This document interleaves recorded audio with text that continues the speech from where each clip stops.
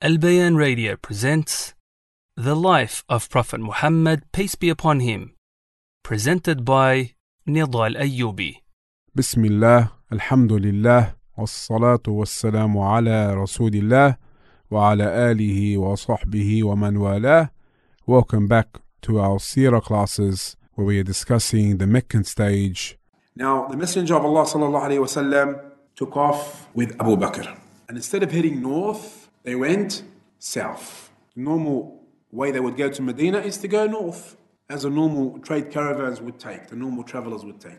But they went south to a mountain called Thawr, and they stayed in a cave there. Now, as the report mentions, that then the Messenger of Allah sallallahu alayhi wasallam and Abu Bakr reached a cave on the mountain of Thawr and stayed there for 3 nights. Abdullah bin Abi Bakr, who was an intelligent and wise youth, stayed with them overnight. He would leave them before daybreak so that in the morning he would be with the Quraysh, as if he had spent the night in Mecca. He would keep in mind any plot made against them, and when it became dark, he would go out and inform them of it. Now, when the Prophet ﷺ was in the cave, Kuffar actually caught up to him, and they were actually on the mountain. And Abu Bakr said to the Prophet ﷺ, as is mentioned in Bukhari, that if one of them looks down at his feet, he will see us. Prophet ﷺ then said, what do you think, Abu Bakr, of 2, the third of whom is Allah subhanahu wa ta'ala? And in Surah At-Tawbah, لا تحزن إن الله معنا. Do not grieve, Abu Bakr, do not be scared. Allah is with us. As is mentioned in Surah At-Tawbah, if you do not aid him, meaning the Prophet ﷺ, Allah has already aided him when those who disbelieved had driven him out of Mecca. As one of 2, Prophet ﷺ and Abu Bakr, when they were in the cave, and Muhammad ﷺ said to his companion Abu Bakr, do not grieve, indeed Allah is with us. And Allah sent down His tranquility upon him and supported him with soldiers, meaning angels. You did not see, and made the word, meaning their claims and slogans of those who disbelieved, the lowest, the most degraded and dishonest, while the word of Allah subhanahu wa ta'ala, that is the highest, and Allah is exalted in might and wise.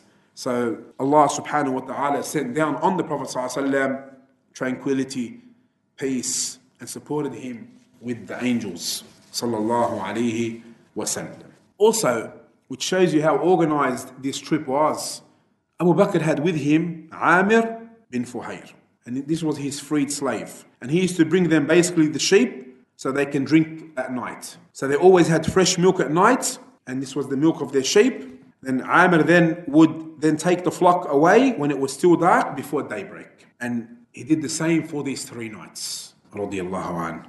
They also hired a guide who was still a mushrik, Abdullah ibn Urayqit. But the Prophet ﷺ and Abu Bakr trusted him and gave him their 2 she-camels, and they made an appointment with him for him to bring their 2 she-camels to the cave of the mountain of Thawr in the morning after the 3 nights had passed. They told him, come after 3 days. And when they set out, Amir bin Fuhayra and the guide went along with them, and the guide led them along the coast. They went along the coast. They didn't take the normal route that the normal travelers would take. Now the news spread. The Prophet ﷺ and Abu Bakr have left. So they put a bounty upon them, equal to their blood money. What was that? What was the blood money to them, and what is still the blood money till today? 100 camels. 100 camels, which was massive. Now, who heard of this? A man by the name of Suraka bin Malik. Suraka heard this. Suraka heard about the reward, the bounty. So, mentioned that he left his house dragging the low end of his spear on the ground and keeping it low. He left quietly, didn't want anyone to see him. And he said, he got on his horse, made a gallop, and he actually caught up to the Prophet ﷺ. And he said in his own words, when I approached them, meaning Muhammad ﷺ and Abu Bakr, my horse stumbled and I fell down from it. Then I stood up, got hold of my quiver, and took out the divining arrows and drew lots as to whether I should harm them, meaning the Prophet ﷺ and Abu Bakr, or not. And the lot which I disliked came out. They used to seek help in divining arrows. If it gives them this, they do something. If it gives them that, they didn't used to do it. Superstitions and omens. So when he done this, these divine arrows, we can say, they told him not to go, but he went against it. He wanted the blood money. He wanted the bounty, afwan. So he went against it, he said. He then said, I remounted my horse and let it gallop, giving no importance to the divining arrows, when I heard the recitation of the Quran by the Messenger of Allah, who was not looking around. Prophet ﷺ was looking straight. While Abu Bakr was looking around, worried for the Prophet ﷺ.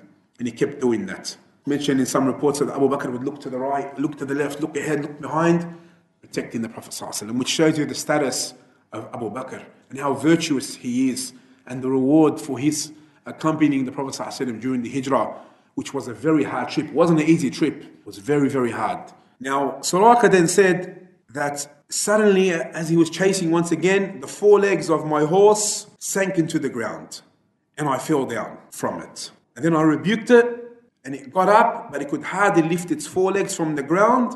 And when it stood up straight again, its forelegs caused dust to rise up in the sky like smoke. So his horse once again fell down. He tried to get it up. It caused a massive, smoke cloud, we can say.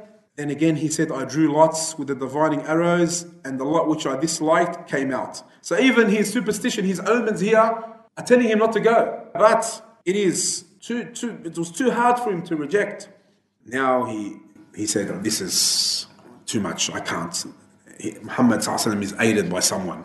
So he said, I called to them to let them know that they were safe. They stopped, and I remounted my horse and went to them. When I saw how I had been hampered from harming them, when I had been stopped from harming them, and what happened to me, it came to my mind that the cause of the Messenger of Allah ﷺ, meaning Islam, would become victorious. So I said to him, your people have assigned a reward equal to the blood money for your capture. Then I told them all the plans that the people of Mecca had made concerning them. Then I offered them some food and goods, but the Prophet ﷺ refused. He did not ask for anything. But the Prophet ﷺ then said, do not tell others about us.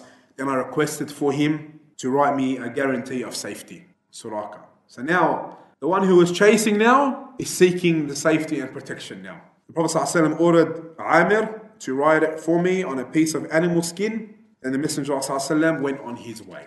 And Suraka went back, and he even saw some people, it's mentioned in some reports, and told them, there's nothing here. There's nothing here to see.